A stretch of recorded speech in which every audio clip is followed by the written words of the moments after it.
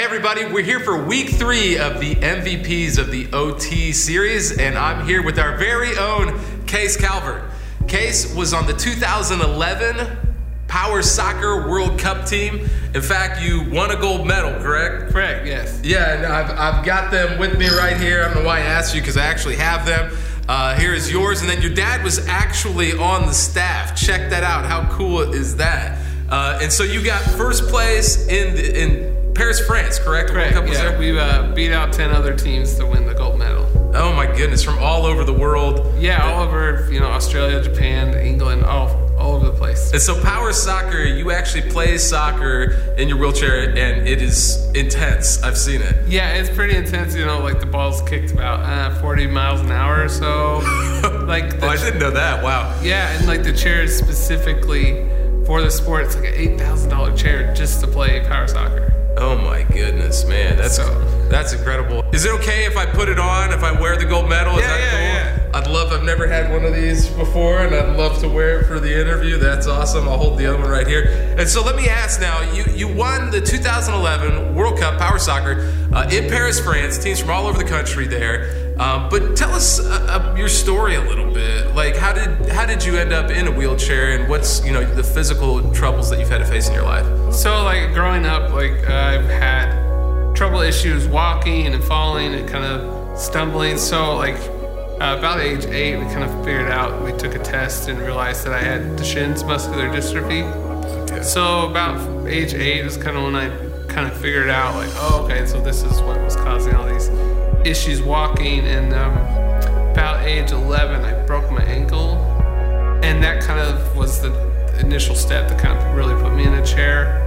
It was inevitable, but that was really kind of for me, that point in my life where okay, that I knew it changed. And so muscular dystrophy, tell us, for those that aren't familiar, what does that mean for your life? So it's a progressive muscular disease. So over time, my muscles will weaken and slowly deteriorate. So the first muscles to go are walking, your leg muscles, calves, those kind of things. So that really kind of puts someone in a wheelchair pretty early on. It's progressive, but for me, it's I just feel kind of good about it. It's there's so many blessings that I can think of. Yeah, it sucks that I'm in it's just kind of unfortunate circumstances, but there's a lot of blessings from it that I can really get out of it. Well, okay, so that's their physical condition, but tell us your spiritual story a little bit. Today we're talking about David and some of the obstacles he had to face. Obviously, you've had some physical obstacles, and yet, you've won a gold medal in Power Soccer, and you are one of the most positive people I've ever met. So how are you able to do that? I think really, honestly, I grew up going to a Lutheran school, and just being always indebted into that community, and knowing that, God has a plan for me. Some days it's not easy. Some days having someone to get me up in the morning, get me dressed, and do these things, it could be a struggle. But I think for me growing up, knowing that God had a purpose and a plan, that I'm not a mistake, I'm not just something that people have to do things for me. It's He's put me in this chair for a reason. And I think just kind of thinking about my future and just being positive that there's a plan and purpose for my life. One of my favorite verses is Philippians 4, verse 11. Yeah. I'm not saying this because I'm in need, but I've learned to be content, whatever the circumstances. Wow. So I'm trying to be content in where I'm at right now. Not complacent, but content with what he has and has in store for me. Because I know that all these things that I may be struggling with, he has a plan for. Yeah, and how do you feel content in that moment? Because I talk to so many people who struggle with feeling content. I guess why does that verse speak to you? Because I feel for me it speaks to me because I don't want to just live worrying about my disability. Yeah. So just being content that he's provided the necessities that I need in my life. He's provided things financially, and I'm just content that he has a plan and knows what I need out of life. Yeah. Well, man, you're such an encouragement to me, and I love your walk with the Lord. So thanks for doing this. Case Calvert, everybody, 2011 U.S. Power World Cup champion, gold medalist, Also the best dressed person in Mercy Road Church. Can we thank Case for being here today? And we're going to go back to the message now. Such an honor to be able to interview you. Love Case's story. That's so cool. The first week we gave you a professional baseball player. Last week, professional Indianapolis Colts player, offensive tackle. And this week we thought we'd let you know, you don't have to be a professional sports player in order to be a spiritual MVP. And I wonder how many of us, if we were given Case's circumstances in life, would be able to make some of the statements that he made there. Man, I know hearing that it was, did you catch when he said he wasn't a mistake and it was a blessing at times? Like, that's hard, I think, for some of us to fathom. Yet he's a guy who is so positive in every way, taking life by the horns. In fact, he's not here this weekend because, ladies and gentlemen, he is on his bachelor celebration as he is out. He's getting married this spring to Becca Berry here in our church. So he's out at his bachelor bash and not with us this weekend. And I've been reflecting on Case's story and the circumstances he faced that weren't his choices. And we're going to look at the life of David in the Old Testament, who makes some choices that cause some problems in his life and some difficult circumstances. And I hope we can learn from him. Turn in your Bible to Psalm 139. Psalm 139 in the Old Testament. We're going to look at what I think is probably one of the greatest hits in the book of Psalms. In fact, as you're turning there, can you go ahead and pull out a card that looks like this? Go ahead. Just pull that out of your program for a moment. We get so busy at church. Could we just appreciate the awesome nature of this card this morning? Go ahead and pull that out. It's funny. I've said this is the weirdest thing we've ever done as a church. Some think it's the coolest thing we've ever done. So many of you have been like, dude, this is so awesome. Every week, your limited edition collector's card is here, baby. Don't throw that in the trash. That is valuable. You want to list that on eBay? You go right ahead. In fact, next weekend, for those who have collected all four, there will be a special prize. And for the adults, we're not sure what it's going to be yet. Maybe a pat on the back. But for the kids, we've got some special things planned. They're going to get a free Action Bible that's going to be personalized. There's going to be a ceremony to celebrate the whole thing. It's going to be really cool. Don't miss it. Be sure and take your card, put it in your pocket, or find a protective sleeve to place that thing in. As we dive into Psalm 139 and we look at the story of David, we'll talk about, I think David, to me, might be the most important of all of the characters we'll study. At least his life had the biggest impact. Both the good, considered to be this great king in Israelite history, he will have the lineage of Jesus will come from David. And at the same time, his poor choices will end up splitting the kingdom in two by the time his grandchildren are around. He has a wake of impact, both good and bad, and he most likely wrote Psalm 139 towards the end of his life as he's reflecting on the good and the bad, and he's reminded of God's character. And as I read these words, I've thought about this week. Could you and I both, could we write a song like this? Consider this maybe to be his greatest song, his greatest hit on his platinum album, Psalm 139, as he talks about later in his life, his experiences with God. Are you ready to study God's word together, church? It says this in verse 1. You have searched me, Lord, and you know me. You know when I sit and when I rise. You perceive my thoughts from afar. You discern my going out and my lying down. You are familiar with all my ways. Before a word is on my tongue, you, Lord, know it completely. You hem me in behind and before, and you lay your hand upon me. Such knowledge is too wonderful for me, too lofty for me to attain. Where can I go from your spirit? Where can I flee from your presence? If I go up to the heavens, you're there. If I make my bed in the depths, you're there. If I rise on the wings of the dawn, if I settle on the far side of the sea, even there your hand will guide me. Your right hand will hold me fast. If I say, surely the darkness will hide me and the light become night around me, even the darkness will not be dark to you. The night will shine like the day, for darkness is as light to you. For you created, you know this part, my inmost being. You knit me together in my mother's womb. I praise you because I am fearfully and wonderfully made. I know that full well. My frame was not hidden from you when I was made in the secret place, when I was woven together in the depths of the earth. Your eyes saw my unformed body. All the days ordained for me were written in your book before one of them came to be. How precious to me are your thoughts, God. How vast is the sum of them. Were I to count them, they would outnumber the grains of the sand. When I awake, I'm still with you. If only you, God, would slay the wicked. Away from me, you who are bloodthirsty. They speak of you with evil intent. Your adversaries misuse your name. Do I not hate those who hate you, Lord, and abhor those who are in rebellion against you? I have nothing but hatred for them. I count them my enemies. Search me, God, and know my heart. Test me and know my anxious thoughts. See if there is any offensive way in me, and lead me in the way everlasting. Turn to the neighbor on your right and on your left and tell him, I think this message is for you this morning. Go ahead and do that real quick. I think it's not for me, it's for you. You really need to hear this. I want to show you through the life of David, someone who's learned from his good and his bad choices, that you can be content in whatever your circumstances because of the relationship you have with your Heavenly Father, that you've understood His love and devotion to you. Will you pray with me? God, we just pause in the busyness of today, and we acknowledge your presence with us right now. It's been an incredible weekend already. Saw about a dozen people give their life to Christ just at this last service, God, and it's not because of anything special. It's because you're real.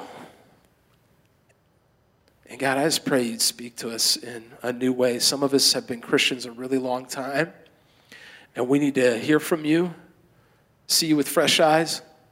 Some of us walked into this facility and felt uncomfortable. We didn't know anybody. Some of us the first time we've been here or in any church facility ever. And we started this church with people just like that. We pray you'd speak to us, Lord Jesus. We pray this in your name, and all God's family said, amen. Amen. Anybody out there not like music? You do not like music. There has not been a single hand at one of the services so far this weekend. Everybody loves music. They say that music is the language of the soul. Not really sure what that means, but apparently it means that we like to sing. You don't know this. I'm actually a really good singer. You don't hear it very often, mainly because Eric won't let me sing on the stage. That's why I usually try and sit in the front row, hoping the microphones might pick my voice up. But I do my best singing where most of you do, in the shower. I don't know why. There's just something about me and hot water and no clothes. My best creative thoughts come out during those moments. Maybe that's you. Maybe you've dreamed about writing your best hit someday, your greatest hit. David in this passage is going to write what will become his platinum song. It will be the one that I really feel like is a testimony of his life as he declares who God is in his life.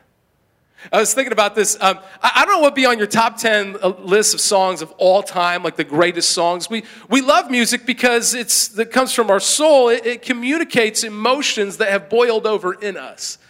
I was a communication major in college. Yes, that's a real degree, and I specialized in theater, and I always hated musicals. Fellas, you hate musicals, until I realized the idea of a musical was that your emotions were built up so much, you had no other choice but to just belt it out in song to express what you were feeling. You're expressing the human condition.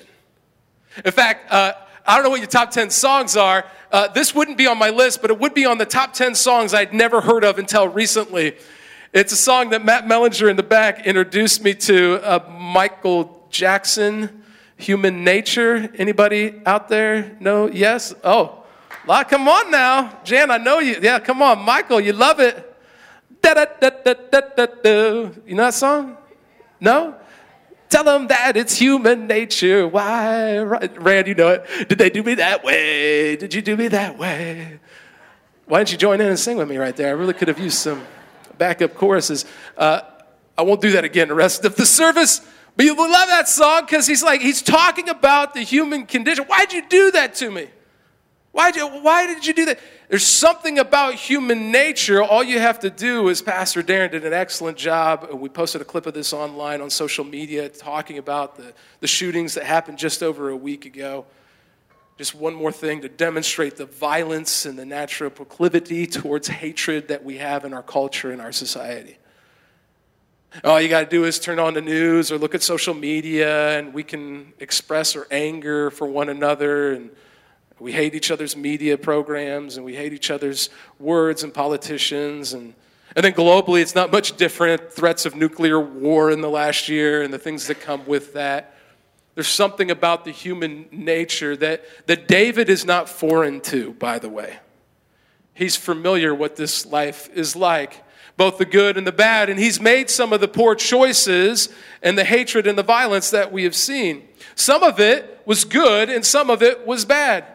In fact, if you're not familiar with the story of David, the reason I think it's so particularly important is because it is one of the things throughout the Old Testament that comes up all the time. In fact, his story goes like this. You're probably a little familiar. He's like this little shepherd boy, young teenager, whose dad sends him to the front lines. He was too young to fight, but he's bringing food to his brothers. And when he gets there, he sees this 9-foot giant, Goliath. You may not even be a Christian, but you're familiar with this story.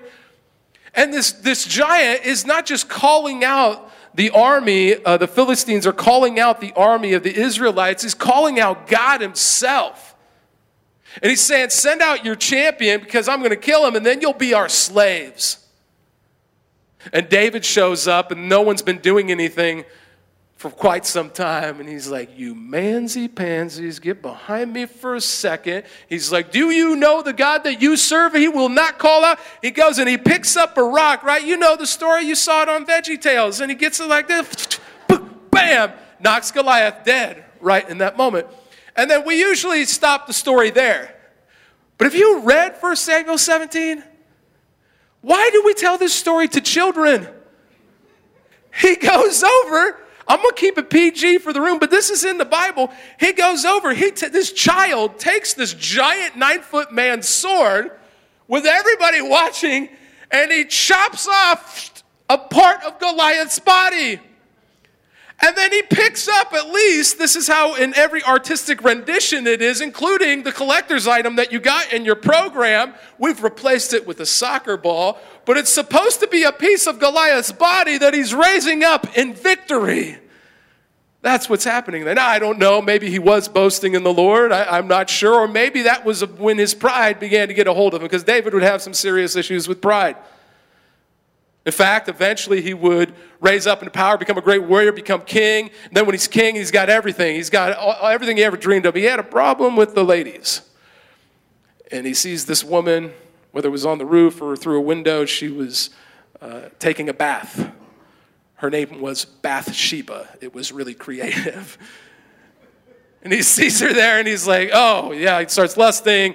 They hook up. She gets pregnant.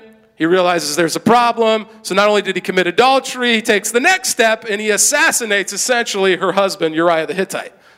So now we got murder, we got idolatry in David's story. And he experiences all these good things and these bad things. And then most scholars believe at the end of his life, he writes this song as a way of declaring, God, here's how much I love you and why I love you, because through my choices and my decisions, I have seen your character remain consistent. I believe it's why Case in that video can have the response that he has, because he's understood his purpose, his love from God, and he realized that living and existing for a greater reason than for himself is more meaningful. It is encouraging and challenging to me. Maybe it is to you as well. Because here's what happens. Most of us, I've worked with young adults a long time, and maybe you're in your early 20s or so, and you're asking big theological, spiritual, philosophical questions like, why do I exist? Why am I here on this planet? Am I loved? Am I known? Does anybody care about me? Is anybody thinking about me? And all these big questions, right? And then one day you get a job and you get a checking account, a savings account, and then you start saving up, and maybe you buy a house, or maybe you get a dog, or maybe you go and you get married, and then you have 2.3 kids with your dog named Ralph. I don't know why Ralph, but you chose to name the dog that. And then you get your goldfish, and the goldfish dies, and you replace it with another goldfish, but don't tell the kids, because who knows the difference anyway, right? And before you know it, your life goes from these big cosmic, theological, spiritual questions of who am I, why do I exist, to did you pick up the diapers on the way home from work today, right? How did Jet get the Cheerio inside of the nose? Like, how did that happen? I don't know. And all of a sudden, you were overwhelmed with these practical questions, and you're just faced with the reality of not why do I exist, where am I, but can I get through another day? Can I exist? And you survive, and the kids grow up, and before you know, they're out of the house, and you look at the person you used to know 30 years ago and go, what's going on? And so then you begin to go, well, we got to do something. So you go and you live down in Florida for 3 months out of the year. You get a customized golf cart. You put on a few pounds, and you golf every day, asking the same spiritual questions that you asked when you started. And I wonder if in David's words here, he's beginning to speak to us about what he's learned and what we could learn from him. And I'm going to tell you, I went with the handheld this weekend because I'm going old school. I'm going to let some stuff out that I normally keep repressed. So prepare yourself spiritually for that. And verses 1 through 5, he begins to detail, number one, God, you know me. In a world where we desire intimacy with relationships with other people, like you know me. Look at those first few verses with me. It said this, you have searched me, Lord, and you know me. You know when I sit and when I rise. Go down to verse 4, before a word is on my tongue, you, Lord, know it completely. You know everything about me. God, I've always wanted a relationship with somebody who truly knew me, who I really was. He knows you better than any human being on this planet ever will. Think about that for a second. He keeps the earth spinning on its axis while it does an elliptical orbit around the sun, while the moon rotates around our planet, while other planets rotate around the sun. Throughout our galaxy, one small part of a greater universe, a multiverse, he keeps it all together, and he still knows the depth of my soul and what's going on in my life. Really, God, you care that much? But he doesn't just know you, he's also present in your life. It's one thing to know about somebody, it's another thing to be present, to be there for him. David declares, you don't just know me, you are there for me. Look at verses 7 to 10. He essentially says, I can't get away from you, God. Verse 7, where can I go from your spirit? Where can I flee from your presence? If I go up to the heavens, you're there. If I make my bed in the depths, you're there. If I rise in the wings of the dawn, and if I settle on the far side of the sea, even there your hand will guide me. Your right hand will hold me fast. Your hand will be upon me, Lord. You are there. You were always there. You were there when I graduated high school and my parents saw me and we had that celebration. You were there when I got my first automobile. You were there when I got married. You were there when I got divorced. You were there when I went through the financial breakdown and the bankruptcy. You were there when my kid began to get addicted to the very things I used to struggle with. You were there. David says, in the good and in the bad, you're there. And you're not just there. Look at verse 11 to 12. That you are there even in the dark times. And the dark times aren't dark when you're there. Verse 11, even your hand will guide me. Verse 11, sorry. If I say, surely the darkness will hide me, and the light become night around me. Verse 12, even the darkness will not be dark to you. That if the room is pitch dark and God walks into it, he has lit that room up. The darkness is not dark to him. God, I know that I went through these dark times, and David, I made some really poor choices, and yet you did not give up on me. In fact, in verse 18 that we'll eventually get to, when he wakes up from the morning after doing things in the darkness, God's still sitting there right with me. He never gave up. And he's not just there in the dark times and in the good times. He was there since the beginning. Verse 13, the famous verses in the passage here, it says, for you created my inmost being. You knit me together in my mother's womb. I praise you because I am fearfully and wonderfully made. As Case said, there is not a single person who is a mistake in this room. that you were intentionally created, that he was there when the spark of life began. In fact, I know this full well. David writes, my frame was not hidden from you when I was made in the secret place. Look at verse 16. Your eyes saw my unformed body. David says, when I didn't even have eyes to see yet, you saw me. When I was just this mass of cells in my mother's womb, you were there. You've always been present, and you've cared about me from day one. In my past, my present, and my future, we believe as Christians, he's here with us right now. Even the times in my life I have rejected him, and I have run from him, and I have not acknowledged him, you're there. And isn't it interesting how ridiculously fleeting we are as human beings? When we talk about the human condition, this is what it's like. We can come to a place like this, at church, and we can sing the songs, and we can study the Bible and do all that stuff. And we can really be passionate and get excited and really love the Lord. And then we get into our everyday life. And somebody says something to us that we don't like. We don't get the promotion at work. We don't get the $1.25 raise that we were really counting on. Right? And you know what you do. You don't lie to me. You do it. All of a sudden, this one little thing happens, and then you're like, are you really there, God? Are you there? Did you forget about me? You been there? 2013, Notre Dame Fighting Irish got obliterated by the Alabama Crimson Tide and the evil Nick Sabans of the world by 40-some points. And I cried out to God, God, are you even there? Do you even exist anymore? I don't know what your dark times are. I make light of it because the reality is I think sometimes God looks down on what's going on in our lives and just smiles like, Josh, yeah, I'm there. I'm still there with you, and I still care about you more than any human being, and I love you, and I pursue you. And in fact, he's not just there, and he doesn't just know you. He's also involved. He's involved in what's going on. Look at the second half of verse 16 there. It says that he was there with your unformed body. All the days ordained for me were written in your book. Now, I know it's an analogy, but let's play with it for a second. It says, all of the things that you have done, are doing, and will do, it's written down in a book. That he's known everything, every decision, every choice that we were going to make, all the things that were going to happen. David declares, you knew the choices that I would make. Now, stop for just a second. I know there's a big theological discussion we don't have time for, which is we have God's sovereignty, that he knows everything and it's written down in a book. And at the same time, David had some choices in his life. And I don't know whether you're a predestination Calvinist, or maybe you're an Arminian, or maybe you're over here on this circle and you're all for free will, or maybe you believe in God-ordained choice.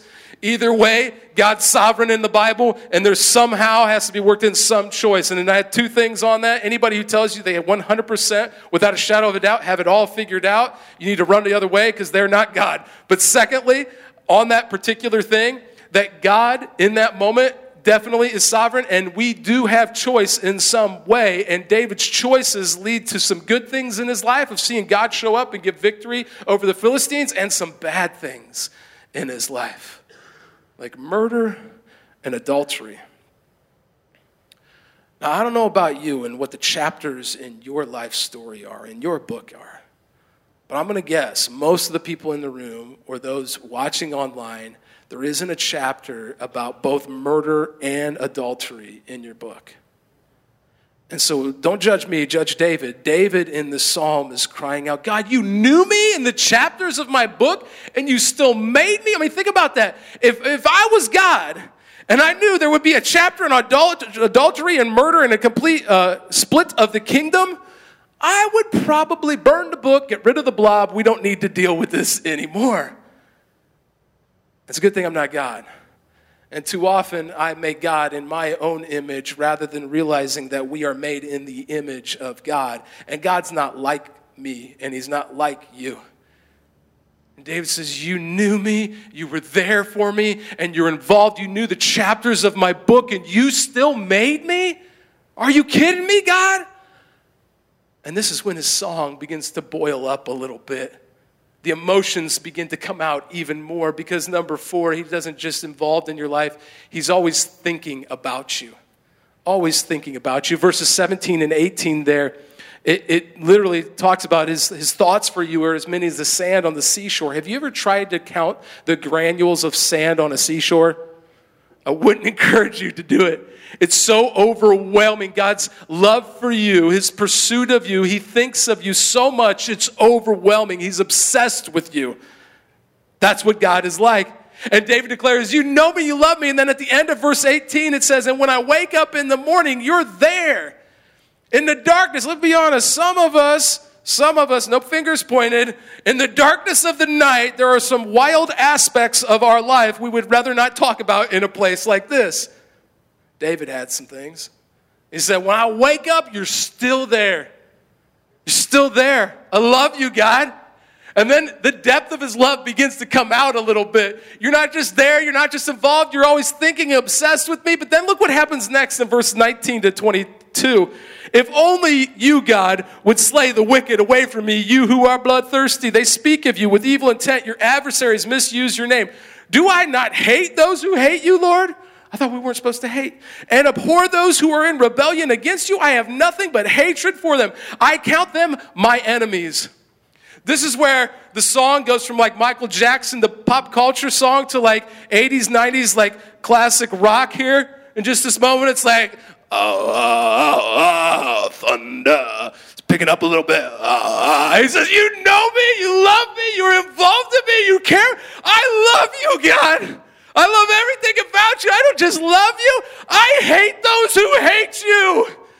That's the depth of my love for you. Have you ever had a friend who is so loyal to you in the good and the bad, no matter what happened in their life? They're kind when no one else is. They're a shoulder to cry on when no one else cares. They're always there and involved, and they're always thinking about you. If somebody says anything bad about them, you love them so much, you're like, oh no, you don't talk bad about them. Not gonna happen. I love them, and I hate those who hate them. That's the type of love that David has for his heavenly Father after he sees how he's responded to his choices in life. And if I could be totally honest, when I look at this song and I read it and I think about it and I reflect on it, I go, I'm not so sure I could write a song like that. Not just the words, I mean with my life. Do I have that type of love and appreciation for my heavenly Father? You ever meet somebody who's had their dad or their mom taken from them and they realize how they took that for granted for so long? And this heavenly Father that is always perfect, is always there, was always present, was always involved, was always thinking about you, was obsessed with you, loves you in the good and the bad. If he was gone from our lives, we would miss it and we would appreciate it with a love that we've never felt this side of heaven. And so I've been reflecting on this, that maybe there are people here today or watching online that God has been speaking to you and pursuing you and telling you the depth of his love for you. And we haven't responded to say, God, I love you back so much. I love everything about you. And this world doesn't need any more hate, but I want to love you so much that anything that becomes between you and me, I'm going to stand up for it because I want to be present in your life the way you have been present in mine.